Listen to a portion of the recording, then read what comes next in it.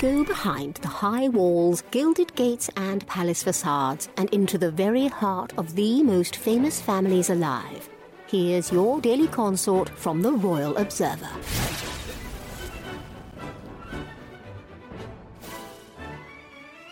Prince William and Kate Middleton's love story began in the halls of St. Andrews, and 20 years after their first date, the couple continues to stand strong. Royal biographer Andrew Moulton credited the strength of the pair's union to Queen Elizabeth and Prince Philip's 7 decades together. Moulton explained that the Prince and Princess of Wales are fan favourites in the UK, which many have witnessed in the past few years. Prince William and his wife Catherine are very much beloved, author Andrew Moulton said in an interview. Quite frankly, if Disney was to create a princess, a modern-day princess, I think Catherine would tick most of the boxes. The great triumph has been the fact that Kate has really come into her own as a Princess of Wales, as a future queen, Moulton shared. For William, his paternal grandparents were an inseparable couple for over 70 years, and they became his example for a successful relationship within the firm. I think what he's learned from his grandparents is stability and a sense of duty, Moulton explained. It's not all about you, but it's about others. And giving each other space in the marriage. I think that's what the Queen and Prince Philip did admirably.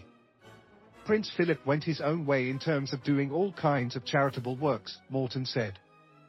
He was the one who went out in the evening to various dinners to give dinner speeches. The Queen was the person who stayed at home. So the Queen's marriage to Philip could be labelled a study in contrast, he added. Her Majesty and the Duke of Edinburgh symbolised what to do, but Princess Diana and King Charles' scandalous divorce helped him avoid certain mistakes. And I think it's interesting that with Charles and Diana's marriage, obviously he recognised that both parents loved the children, but didn't love each other, Moulton continued. And obviously, he has had to cope, as his younger brother, with the death of his mother. I think the Prince and Princess of Wales have done a remarkable job in supporting each other, the royal expert said. There'll always be rumours about members of the royal family. It just comes with the territory. Moulton spoke to Fox News Digital.